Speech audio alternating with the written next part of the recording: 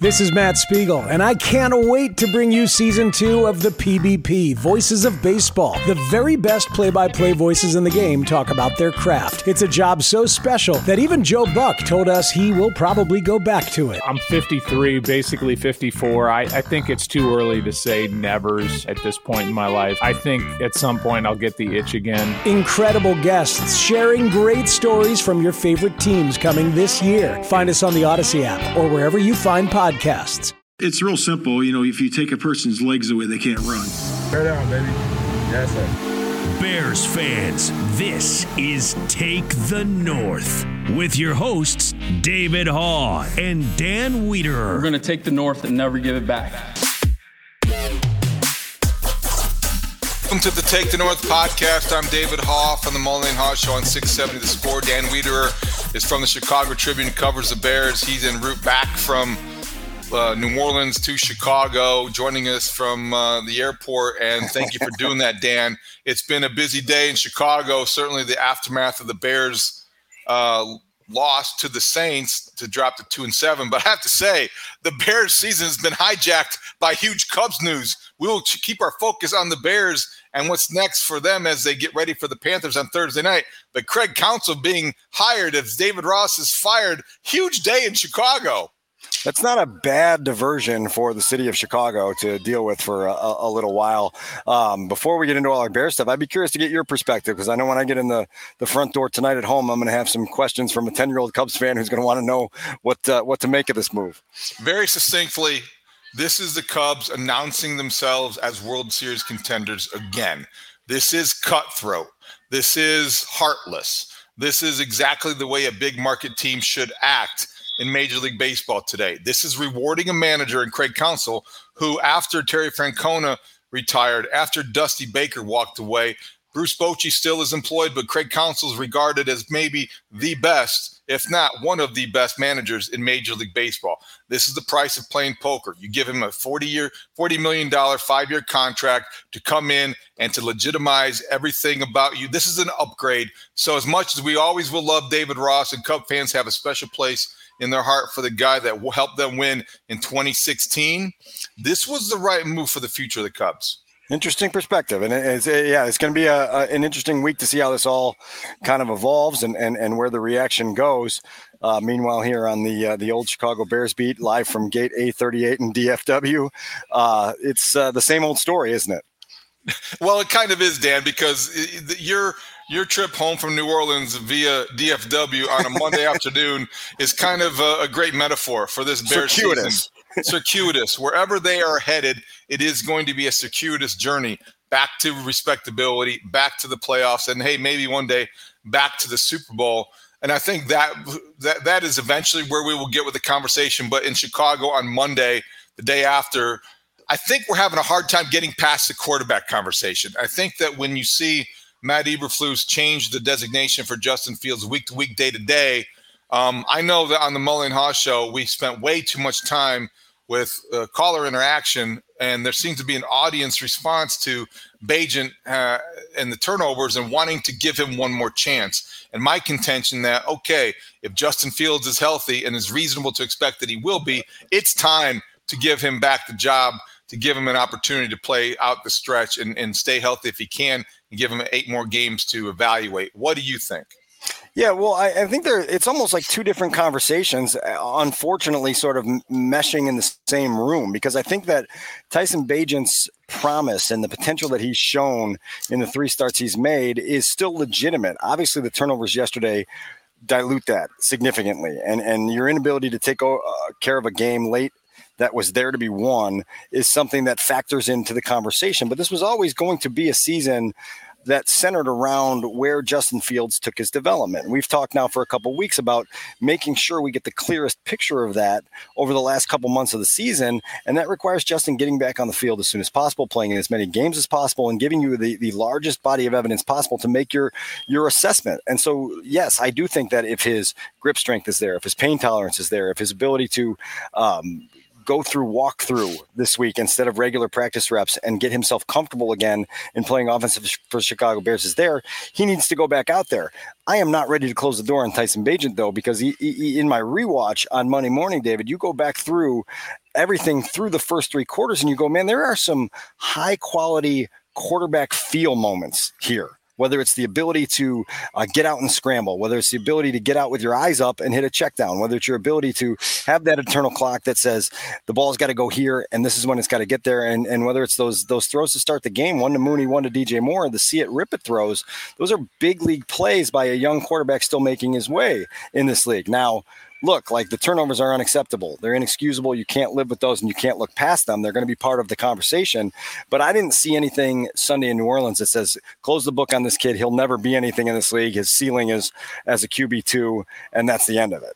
Well, I don't know that I would be that harsh either. And I hope I didn't come across as that definitive. I think what Tyson Bagent proved to me in 3.5 games essentially is that he does have a future in this league. My guess is it's going to be as primarily a backup. But if the Bears answer the question about going into 2024, that, you know, who's our backup quarterback, that's a win for the roster, for the general manager, and that's a win for Tyson Bagent, because coming into the season, reasonably, realistically, he couldn't have expected anything more than that.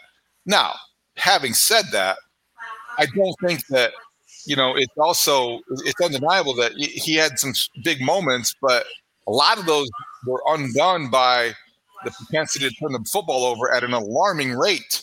You know, 8 turnovers in his stint in 3.5 games, that's an alarming rate only because of how they happened and what they represented.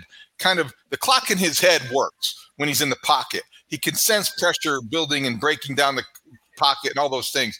What I don't think the clock in his head is quite calibrated yet is how fast can I get the football to my receiver and how fast can the defensive back close on that route? Because that's where I think the miscalculations have come. Yeah. That was better with experience. But right now, Dan, I think he's a huge risk to go more than 2 or 3 games at a time. And I think that's what he did, and that's okay. No, that's fine. And like, look, like, I don't think the Bears are in any urge to get rid of him at season's end. You know what I mean? No, like, there's something right here to still keep an eye on, but they've got to answer big picture quarterback questions. I am already fatigued at getting tweets and emails and voice messages about the 2024 NFL draft.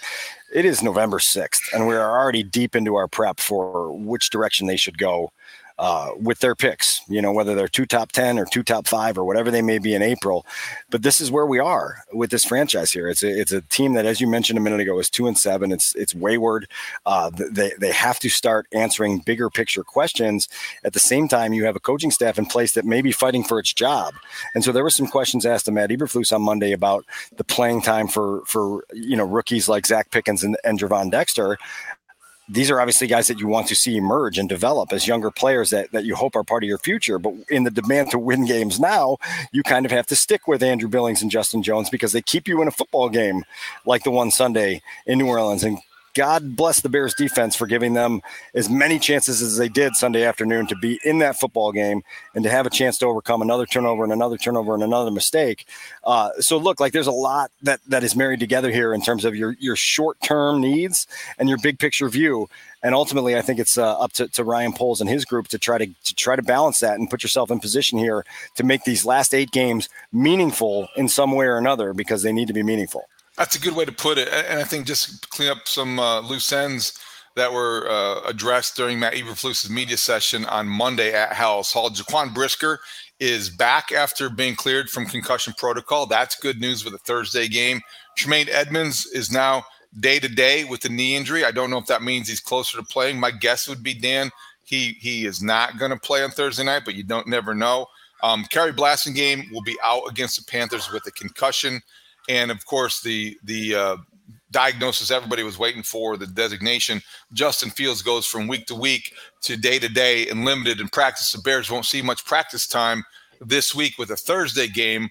I don't know if that's as big of a factor with Justin Fields because of his experience level. At the same time, nobody knows. None of us know what type of pain he's playing through or how limited he is in his gripping the football and throwing it with velocity, because as much as experience certainly will help him. If he can't grip it and rip it, as they say, he's going to be impaired. Oh, look, and one of the things that Darnell Mooney brought up is you have to also kind of anticipate, how is this going to feel the first time I get sacked? How is it going to feel the first time I'm in a pile and there's, 1,000 pounds on top of me with my hand beneath me? So Justin's got to feel that out and understand what his pain tolerance is, what his grip strength and functional strength is, and they have to proceed forward from there. But after we talked on Sunday night, David, I kind of took a little bit of a different thought process on this. And you see Josh Dobbs come into a team where he didn't know teammates' names, had never thrown passes to any of his teammates in practice, had never even been with his linemen to teach them his cadence, go out and score 28 points on the road against a quality defense and get a road victory. Your third-year starter ought to be able to endure a little bit of rust and a little bit of discomfort to try to get your football team going in the right direction. Totally agree with that, only because it is a group he's familiar with, and he's going to be playing at home, and you're going to be playing against a Panther defense that may not have its full contingent either. They have some injuries that are going to probably make them even more vulnerable, and it's already one of the worst teams in football. So, I mean, I kind of hope he does play, and I understand the limitations, but you also can, you can scheme, you can call a game plan and call plays to kind of keep your quarterback out of harm's way, and he still could be a very dangerous runner. So let's wait and see. I'm not quite sure. If not, Tyson Bagent will be ready to go. He did some nice things against the Saints. As you point out, the first 3 quarters, he was dynamic. He changed his arm angle. He made plays with his feet, 60 yards rushing in the first half after things broke down. DJ Moore told us this morning, Dan, on the Mullen and Haas show on Monday morning, that he didn't think that the Saints adjusted much in the second half to prevent Tyson Bagent from, stopping to use the run at his disposal. I will take his word for it. It did seem like they played a little bit more zone defense in the second half than man, which would obviously make him less of a threat when they played the 2-man, and that's what he was doing in the first half. Well, and you just shortened your fourth quarter possessions with the giveaways, and it started with a punt to start the quarter, and then when interception, looks like a punt, and then a fumble, and so like those are the things that at that stage of the game, again, it was 17-17 going into that fourth quarter, and this Bears team needs to find a way, as we've been talking about for 2 years, to break through in game on the line moments. They need to have someone be a game changer, someone be an impact playmaker, someone come up with the play. I mean, I know you lived 2006 and you know how dire that game in Arizona was on a Monday night. And all of a sudden a bunch of guys decided we're going to make plays and we're going to put this thing in the right column. And the Bears have so few of those guys on their roster right now, so few of those guys contributing that they have to identify more, and they've got to turn them loose in a way where the results come. The one thing that I did not see addressed, because there was a lot going on, I started to listen to Matt Eberflus, and all of a sudden the Cubs changed the Chicago sports world forever. So I don't know if he fully addressed the question I posed with you on Monday morning on the Mullen and Haas show as well. It's 3rd and 4, and there's 3 minutes to go in the game. The Bears are trailing 24-17. The ball's at the 8-yard line. They eventually punt on that series, but on the second down play, DJ Moore ran a deep pattern that was incomplete, but he stayed out of the game for 3rd and 4. So you have, at that point in time, very important play, one of the more important ones in the game, because you need to keep the chains moving. There's 3 minutes left, and DJ Moore on the sidelines, your best offensive player, not even an option. Tyler Scott gets the ball, or the intended receiver. That to me is part coaching, all awareness, and it can't happen. Yeah, and it is something we will have to follow up with Luke Getsy about when we get a chance to talk to him in the next day or two, because I do think that it's important to just get some clarity on why at a pivotal moment of a game like that, even after running a deep route, your number one threat isn't part of a pivotal third down like that. Look, there's a million things within a game that can swing it, and that's one small example of, okay, are we making too much of that? I don't know. Do they have an explanation for it? Probably, but let's at least get that explanation to have a better understanding of the operation. That's all I want to do is, address it. Now, it can be dangerous to address these kind of things. I can remember, it takes me back to, I think it was 2014 in Foxborough, and it was Brandon Marshall in a similar circumstance. He came out of the game, and he checked out of the game, and I asked him after the game, and that's when he went, that's whack, bro, and he went off on me. So, I mean, different circumstance. They were down by about 35 points at that point. Definitely different. Context is everything, but that's where my head goes. But you have to be very careful asking wide receivers about plays they aren't in the game for. I guess that is the overall lesson. But it's interesting. So I wondered that. The other thing I wondered, as we kind of talk big picture about this week and what happened on Sunday in New Orleans, when Luke Getsy talks, whether it's Tuesday or Wednesday, in the second half, I felt like in the first half, Bagent was really effective moving the pocket and on the move. And then he was making decisions, run, pass, and he would tuck it. And then sometimes he's better throwing on the, when he's on the run. In the second half, I think that he was very stationary, and they almost made it. No, he was getting good protection. That's the good thing, but he was in the pocket. And it was almost like he was in the pocket, and then he was thinking, and then that clock in his head that I referenced earlier wasn't working correctly, and he threw the Bears into peril. And I wonder why they stopped moving the pocket in the second half. Well, yeah, and I do think they moved it in the third quarter some as well. I mean, I'm looking at the first through third quarter summary here. He was 15-19 for 201 yards, 2 touchdowns, and a 123.9 rating through 3 quarters. And so you walk into the fourth quarter of that football game, David, with 352 yards of offense, 17 points, a missed field goal, and opportunities to have a really, really good offensive day.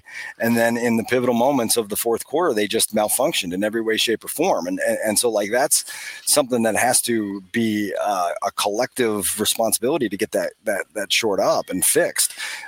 This team has to at some point figure out how to take these close games and win them, and I don't know what it's going to take.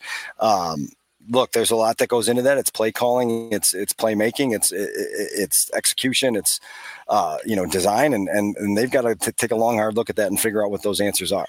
Hey everyone, this is Brett Boone. Would you know it? I've got a podcast going strong in our 4th year. Tune in as I sit down with my friends, some of the biggest names in sports, media, entertainment, for a lot of fun and in-depth conversations. As you know, baseball's been my life. It's been in the family for a long time, but it's a lot more than that here. It's sort of like taking a ride in a golf cart around a beautiful track. Join me every week for multiple episodes on the Brett Boone Podcast, available on the Odyssey app or wherever you get your podcasts. Hey, Rob Bradford here. I have set out on a mission with my good friends at FanDuel to prove what I have known for some time. Baseball isn't boring. Now I have a daily podcast to prove it with some of the most notable people in the baseball world, screaming baseball isn't boring from the mountaintops, or at least agreeing to come on our show. Players, managers, GMs, and yes, even the commissioner of baseball, Rob Manfred. It has been a constant wave of baseball's most powerful voices. So join the revolution. Subscribe and soak in Baseball Isn't Boring. Listen on your Odyssey app or wherever you get your podcast. You'll be glad you did. I know you were taking a good, hard second look at the game. I wondered what you thought defensively, what might have stood out to me. Montez Sweat had some good pressures, didn't get a sack, but I think he did close the pocket. And he didn't play as often as I thought he might, but I know that he was going to be limited. Jack Sanborn, all over the place. I thought he played a really solid game. TJ Edwards had 15 tackles. There were some flash plays in the secondary, but I can't really think of anybody that necessarily stood out to me as being either outstanding or vulnerable. Eddie Jackson maybe wasn't as active as a tackler as I thought that maybe he could be at times. Defensively, what stood out to you? Well, look, I thought Kyler Gordon started the game and played really, really well out of the gates. I thought he made a few plays early, one in run support, another covering Chris Olave on a fade, and looked to be very active and that valuable piece that you want him to be. Now he gets beat a little bit on the Olave touchdown, and that's just a tough cover there at that part of the field. A great throw and a good whip route that Chris Olave ran, and sometimes you just come out on the wrong end of those. But I thought he's had a really good stretch here since he came back off of injured reserve, and he shows you what his value in that secondary is. Sanborn was really good. Sweat, I think, ended up playing 41 snaps, David, out of 65, somewhere around that area. And I did think that he was active on the second rewatch, seeing him come from behind the play from the backside to take down Taysom Hill after a 13-yard run. It was a example of that speed and that motor that he has that are going to have to be part of who he is for this defense going forward. You and I have talked now in multiple forums about what he needs to be for the Chicago Bears now. He has been rewarded financially as a superstar. He has to produce like a superstar. And that means making impact plays in every half of every game that you play for the rest of your time as a Chicago Bear. There's no way around that. And I will hold that standard firm and hard and make sure that he lives up to that, because that is what you have been rewarded to be. I thought that Sunday was an encouraging step for a guy that had just gotten here and walked into Halas Hall for the first time on Wednesday afternoon. But going forward, like, you have to understand what they believe you to be. And Ryan Poles has labeled you as a multiplier. He has identified you as a guy who can be a major difference maker for a long time to come. Now comes the opportunity to show that. And again, it has to be every single week, because that's what stars in this league do. And I hope Montez Sweat is up to that challenge. Do you think that Tremaine Edmonds is held or will be held to a similar standard, or the expectations will be similar to what they are for Montez Sweat? Or Montez Sweat, does he have higher expectations because he gave up a draft pick to get him? I mean, I do think that's part of it. I do think that giving up the draft capital identifies you as a have-to-have guy, right? And have-to-have guys have to be what you think they are. Because we can go back to the 2017 draft 100 times over and talk about the errors made in the, like, this is the guy and the only guy, and there's no one else that we can live with. And by trading away that high second round pick, you've identified that, look, we didn't want to take our chances in March with whatever we'd have to do somewhere else on the free agent shelf, whether it's, going through the draft and using high capital there. We wanted this guy to be the foundation piece of our defense. Now you got to go there. But I will say that to your lead into that question, that Tremaine Edmonds does need to be judged on that level. And I think through the first half of the season, obviously he was part of 2 takeaways, could have been 2 interceptions. One of them was deemed a fumble recovery. He needs more of those splash plays. And we've talked about it since the day he signed, that if you're going to invest in a guy to be that part of your defense, he's got to make splash plays. Tremaine Edmonds hasn't done it enough yet. And that's part of the reason this is a 2-7 football team with a lot of, impressive players that aren't doing enough to get the team wins. Before we get to the offensive side of the ball and ask some questions, I want to know, do you think that Jalen Johnson, when he talks and whatever he says next, do you think that the Montez Sweat contract extension and the guaranteed money to him makes it more or less likely that Jalen Johnson will go back to the table and negotiate with the Bears this season? In what way would it make him? Well, I think, okay, you could have 2 reactions. And one is like, okay, look, that's a pretty fair deal. They have a lot of money to spend, and they want to keep players here, and Montez Sweat's going to be here. That's removing the doubt. I want to be here too, because if he's there, I'm going to be better, and vice versa. And I like Chicago. Let's go talk. Or, boy, I can't believe he just got here. He's been here 5 minutes. So already got a deal. Why did they show me that respect? Forget it. We're done. I mean, you could go either way if you're acting as emotionally as this contract negotiation seems to sometimes have been treated. I mean, you're back and forth, and guys are being honest and candid. I wonder which direction he's leaning toward the most. So we got a chance to talk to Jalen in the locker room at the Superdome, and one of the things that he said, he asked him directly. I said, look, like you said last week, that if Sweat got his extension before you got yours, you might be bothered by it. So what's your reaction? And he just kind of smiled and said, I'm happy for him. I'm happy, he's a high-quality guy and a good player, and I'm happy he got paid. And so as a fellow player, I think Jalen appreciates the reward that Montez Sweat got, and certainly beneath the surface feels a little bit I don't want to say disrespected, but whatever one level lower than disrespected is, just feels a little bit agitated by that. I think he wants to see what the rest of the Slighted's a good word. I think he wants to see what the rest of the league thinks of him. He said multiple times in the locker room Sunday, David, that he's just focused on becoming an all-pro dog. That's what he kept saying. And so he truly believes that he can put forth enough of a performance this year to climb his ladder, and establish himself as one of the best corners in the game.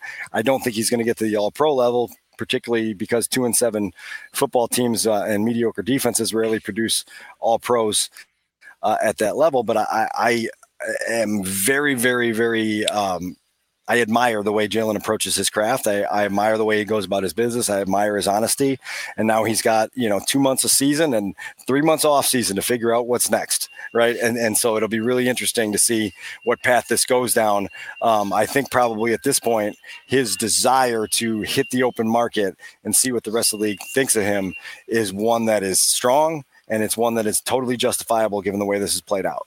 All right, let's talk about the Bears offense, specifically the offensive line. Larry Borom finished the game. Braxton Jones did not. My sense is that was just because of a conditioning thing and the 70%, 30% split they talked about going in.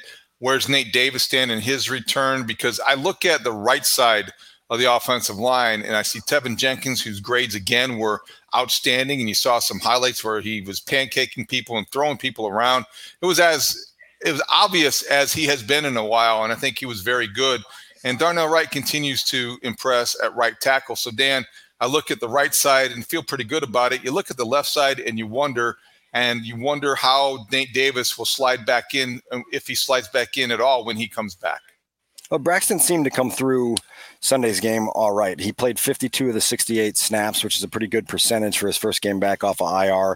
Obviously, have to see how his neck responds on a short week. Again, like this is a pain tolerance issue for a lot of guys trying to make this quick turnaround from Sunday to Thursday night and trying to get your body back in playing condition so that you can be functional.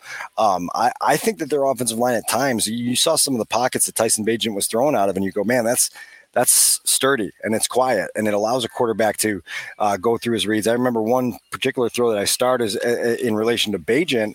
It's a third read to Robert Tonyan over the middle, but the pocket allowed that to be a third read over the middle. And Tyson got through his reads quickly and he came back and he ripped the throw and he moved the chains. And you go, man, this is what happens when a quarterback can trust what's happening in front of him. So you hope the Bears are moving in the right direction in regards to that. Now it's just a matter of getting as many guys as healthy as possible, playing in continuity for a long period of time. That's going to be really interesting to see. I don't have any updates on Nate Davis and where that high ankle sprain leaves him.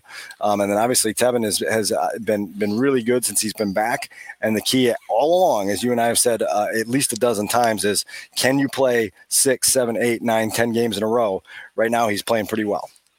Cole Kmet made that great catch in the end zone. He's been a favorite target of Tyson Bagent's during his 3-game stint. You wonder how that continues. He's having a pretty good run here lately. You look at Darnell Mooney, who had his best game of the season, very familiar territory. He went to college in New Orleans at Tulane. DJ Moore had kind of an uncharacteristically shaky game. I mean, he had the fumble, which was a great play by the defender, and then he had a pass, as he told us on the Mullen Haw show, that Bagent put exactly one place, only where he could get it, and he didn't come down with it, so that was a difficult spot to be in. But when you look at the passing game, when you look at the return possibly of Fields, now Robert Tonyan might have to use in the backfield with Blasingame out, concussion protocol. But anything stand out when you watch the second time about either the tight ends or the wide receivers? Well, you mentioned Cole, and as impressive as that first touchdown catch was, and I'm telling you, I told you on the air on Mully and Haw on Monday morning that was a come halfway out of your seat in the press box type of catch, because it looked like a sure interception, and then all of a sudden it's a Bears touchdown, and Cole's got his baseball bat out, and he's swinging for the fences and knocking one deep and doing the home run celebration. I thought the second touchdown catch was almost as impressive because of the way he held his block on a play action concept and then flung his defender to get free, and then Tyson laid that really nice play action lob to him in the end zone. And that's the type of play that you pay Cole Kmet to make, and he's making them on a regular basis. It's impressive there. I don't get as tied up in the worry about DJ Moore's targets as it might otherwise. When you look at a first half where they put up 250 yards, and if Cairo Santos hits that 40-yard field goal, they have 17 points. And so if you're talking about a 250-yard 17-point half, you're going, okay, everything's humming here, and the ball's being distributed, and it's being orchestrated well, and Foreman's got 10 carries, and the quarterback's rushed 6 times, and you've spread it around to Mooney and Kmet and DJ Moore, and Darrington Evans gets a check down. And so I'm fine with the flow of that offense, but I do think in big moments that your best receiver better be part of your plan. And we've documented parts of that. I would hope the target volume would go up a little bit, but the teams are scheming to make the Bears beat them in different ways. And if you can beat them in different ways, ultimately they're going to have to loosen those things up. There's going to be fewer opportunities for Cole Kmet, fewer opportunities for Darnell Mooney, and more for DJ Moore. And so I'm okay with kind of the give and take of that cat and mouse game as the Bears go forward, trying to find their rhythm, because they've been pretty good in terms of getting into some rhythms here over the last month and a half. I agree with that. I think it's well put, but I think what gets you triggered a little bit is that when you see a play where DJ Moore is blocking for Velus Jones. I got no answers for that one. It should never be that case. So when that happens, you're like, okay, how many targets is 5 targets? This is the best player on their offense. Why is there only 5 targets? So I get it, and teams will scheme differently, but that should never happen where you have your best receiver blocking for a guy who probably should be cut by now. And I think, by the way, he almost fumbled again, right? Like he almost fumbled again. It was called incomplete because he couldn't hold on to it long enough for it to be a completion, but he almost fumbled again. And like that one, I have no excuse for, no defense for. Like no designed plays for Velus Jones going forward. And then he got a penalty later with a face mask. So and the Flusy never had his back in the post game. He said, "You shouldn't do that as a professional football player." He's right. You shouldn't do that as a professional football player. So every week we seem to get the latest example, and Velus Jones becomes a convenient target and scapegoat because he keeps on doing things that lead to negative plays. But there's always been a guy like who's easy to point to. Every regime seems to have one of those guys. Velus Jones is certainly this for the Ryan Poles and Matt Eberflus regime. There's no question about it. So let's have a quick conversation here. Because I'm in the great state of Texas, I'm going to preface it by telling you something I told you earlier Monday morning about the number of below average or ordinary teams that had big moments on Sunday. It included the Washington Commanders, who traded away a bunch of players, including Montez Sweat and Chase Young, one on the road and one in New England. It includes the Vikings, who we mentioned had to turn to a quarterback who they were just basically getting the W-9s filled out for to get him signed up to play for them. And he goes out and wins a game in Atlanta, and they've won 4 straight after coming to Soldier Field at 1-4.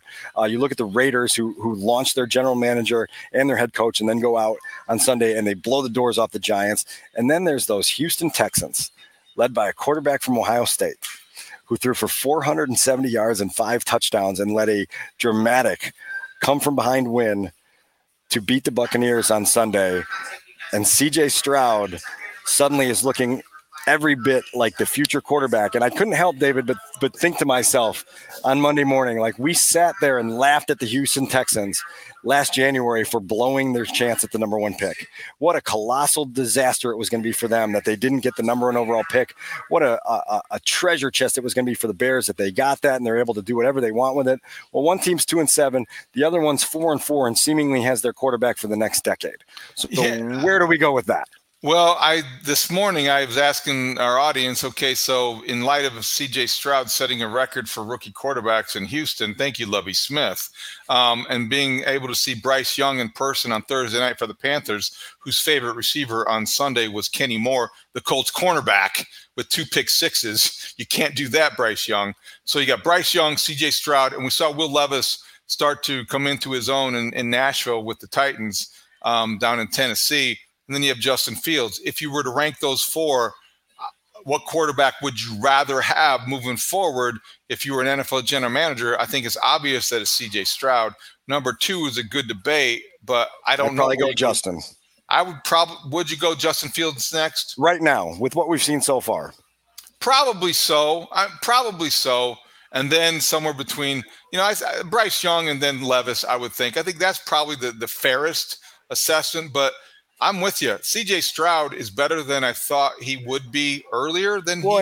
He's so poised. That's the thing, and accurate. He's poised and accurate. Can you imagine what Chicago would be like if they had a quarterback throw for 470, 5 touchdowns, and throw a game-winning touchdown pass in the final minute in a come-from-behind win, and how gaga they would go over that quarterback? And the reason I bring this up is because this harkens back to last offseason, and Ryan Poles saying very directly that he'd have to be blown away by someone in the quarterback class to steer off of Justin Fields. And we agreed that it was probably right that Justin had earned his opportunity to see it through and show year 3 development that pointed the Bears in one direction or another. But one of the things that always stifled me about the timing of the trade the Bears made, even though they said that their evaluation of the quarterback class was pretty much complete, when you make that trade in March, you cut short your process.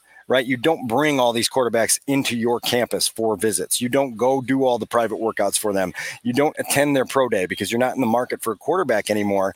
And given what we saw with not doing the comprehensive process in 2017 with the quarterback class in a way that might have informed your judgment better, was this a new regime making a similar mistake of okay, we're going to take our trade here and we're going to do this, but at the same time, we didn't necessarily do all the homework and research on the quarterback class that we might have otherwise wanted to fully, just convince ourselves, okay, that CJ Stroud isn't going to blow us away. That right. Will Levis isn't going to blow us away. Right. And they'll have to live with that. If CJ Stroud goes on to make the playoffs in 5 of the next 8 years and continues to throw for 400 plus yards and 4 touchdowns plus, they're going to have some regret, I think, about not seeing that research out a little more deeply. Yeah, that's well put. I'm a little disappointed, I guess, in myself for not having pushed that idea more last off season before the draft. I have to say, I think I was duped by the idea that the Bears would go into the offseason and see what they did with Justin Fields and tailor an entire offense around that skill set and try to take the unorthodox path to the Super Bowl or the unorthodox path back to the playoffs. What they did was the opposite. They said, well, we know what we did in the 6-game sample size and we reconfigured our offense, but we're going to go back and we're going to try to make him into something we want him to be to fit our scheme. And I do think that there was more square peg round hole type of process that we saw early in the season, which led to Justin Fields maybe complaining about being too methodical or robotic and coaching and all those things. Whereas I believe that the reason they were committing to Justin Fields and not these other guys like Stroud or Young or Levis or Anthony Richardson was because they believed that they were going to try to do it in a way that isn't typical, but the Ravens have tried it and maybe they could work here. It could work here in Chicago. I fell for that, but it wasn't really something that they were trying to do all along. So I was duped twice. Yeah, and this will be interesting because, again, on Thursday night, and we'll talk about this later in the week when we start to do our Panthers preview, you've got Bryce Young coming to town. You've got a quarterback that a lot of people thought was really, really dynamic in terms of quarterback skills and quarterback awareness and quarterback field vision and quarterback feel. And the biggest knock on him all along is he big enough to play at this level? And that's been something that seems to have held him back a little bit in the early going. All right, so we have to let you get to your terminal or let you get to your gate. If you're already not there, we'll just have to wrap things up. The one thing I also want to mention before we do that, Dan, Peter King from NBC Sports had an interesting report, said the Bears, one of their home games in 2024 could be played in Spain.